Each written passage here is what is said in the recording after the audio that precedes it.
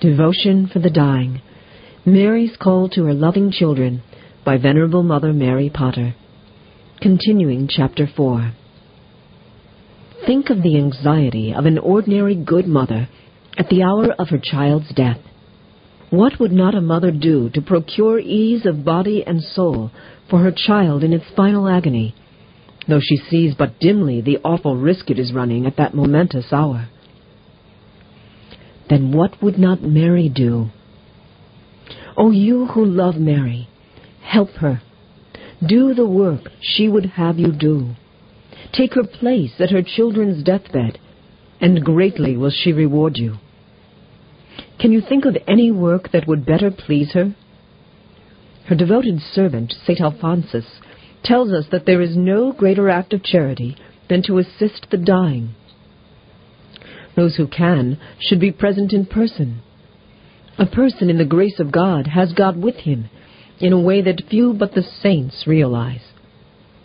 The dear martyr, St. Ignatius of Antioch, called himself Theophorus, that is, one who carries God with him.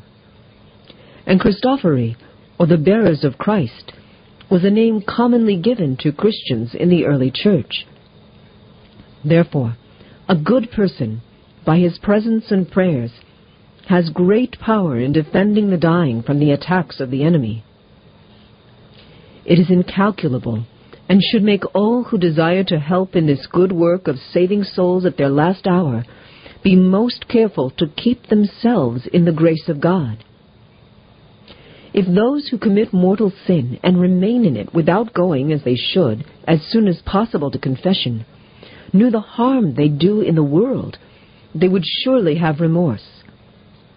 Know this, you who are often out of the grace of God, that as in the case of those who are in the state of grace, God's Spirit dwells with them, so too those without the grace of God, those in mortal sin, carry an evil spirit about with them, and their very presence brings evil, does mischief to others.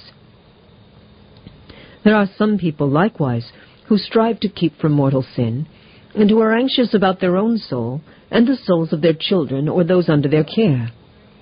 And yet, if unhappily they fall into mortal sin, will remain for weeks in that state, and are not in the slightest hurry to go to confession. It is strange that anyone who has faith can sleep night after night at enmity with God, and not rather take the first opportunity of being reconciled to him. I well remember hearing the case of a priest being surprised one night, after his duties of the day were over, by a boy coming and earnestly requesting to have his confession heard, and stating, by way of explanation for his coming at such an unwonted hour, that having committed a mortal sin, he had gone to bed as usual, but the thought of what he had once heard kept coming to his mind, that you should never go to sleep in mortal sin. At last, not being able to sleep, yielding to an impulse of grace, he had gotten up and come to the priest, hoping that he would hear him, though it was so late. The priest, of course, complied, spoke kindly to him, heard his confession, and having blessed him, dismissed him. The boy returned home, and was found the next morning dead in his bed. I was, as you may suppose, much struck with the account. We see from it not only the danger of sleeping in mortal sin, but the danger also which we incur when we neglect an inspiration of grace. If the boy had not yielded to the good impulse and put himself to some trouble to obey it, what in all probability would have been the fate of his soul? You who so constantly neglect the warning voice of God should fear lest he withdraw and cease even to reproach you. It is not so light a matter as you think to turn a deaf ear to the gentle whisper of God's Holy Spirit.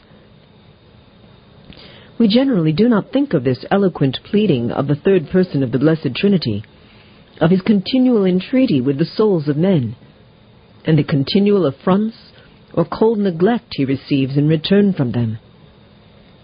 Those who devote themselves to the work of saving souls should earnestly strive to increase their love for the Holy Ghost, remembering that it is his whisper to the soul of the sinner that produces the efficacious act of perfect contrition that cleanses that soul from sins however great it may have committed, even before the sacrament of penance has been received, and constrains the three persons of the most holy Trinity, Father, Son, and Holy Ghost, whose voice produced the marvelous change, to take up their abode with exceeding love in that now most beautiful soul. It is that same Holy Spirit whom I would have you invoke by your presence and prayers at the bed of death. But you will say to me, I am too unworthy to do such good. And it is true. But turn to Mary. Ask her to be with you.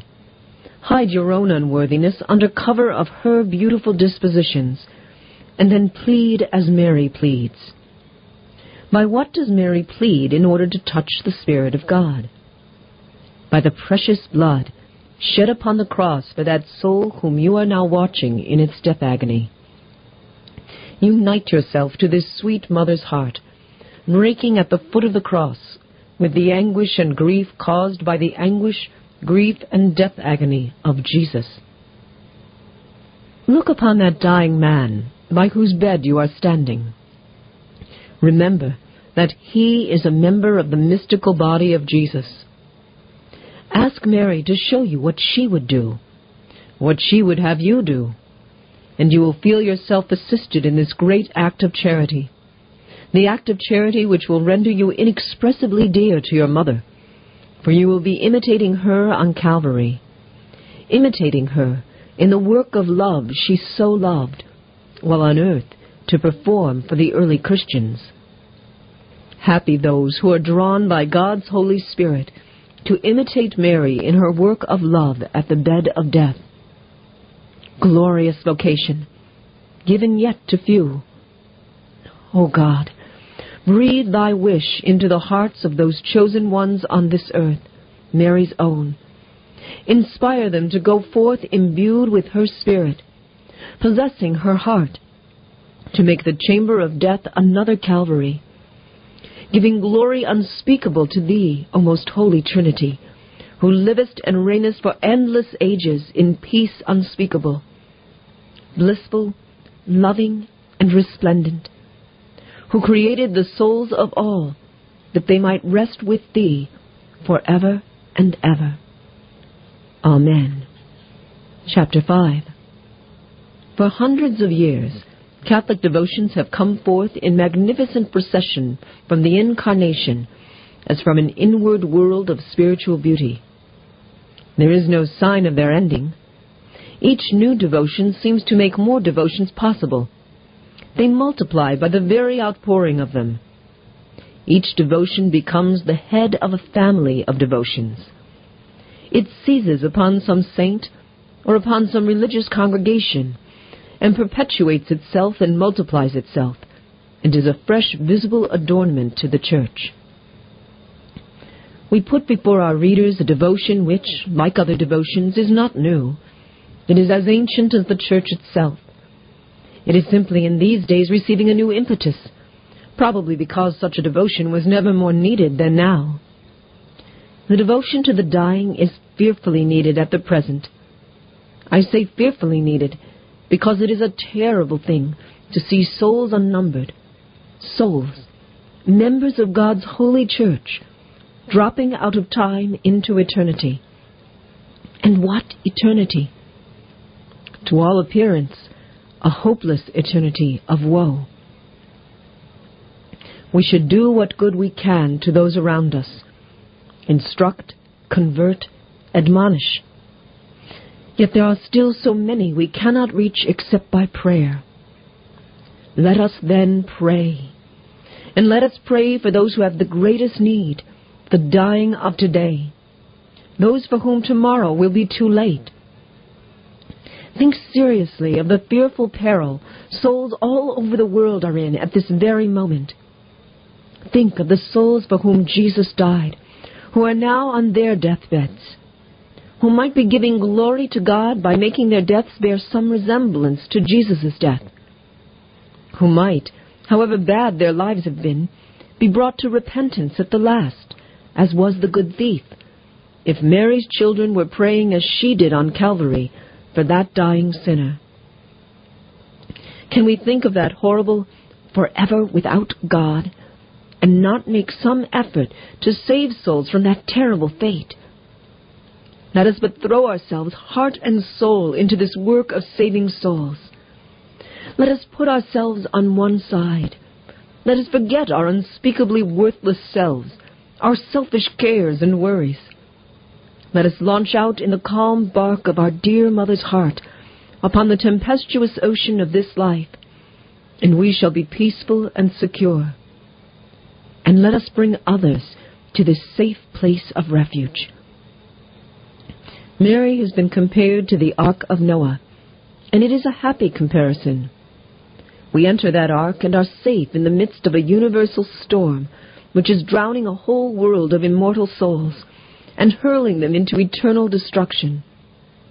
And yet the comparison is not just, in that only a certain number were allowed entrance into the Ark of Noah, whereas there's no limit to the number who may seek safety from the dangers of the temptations which are now spreading more and more thickly all over the world, by appealing to Mary, by taking refuge under the mantle of her maternal protection, by throwing themselves into her arms and uniting their hearts to her dear motherly heart that beats so truly, so constantly, so lovingly.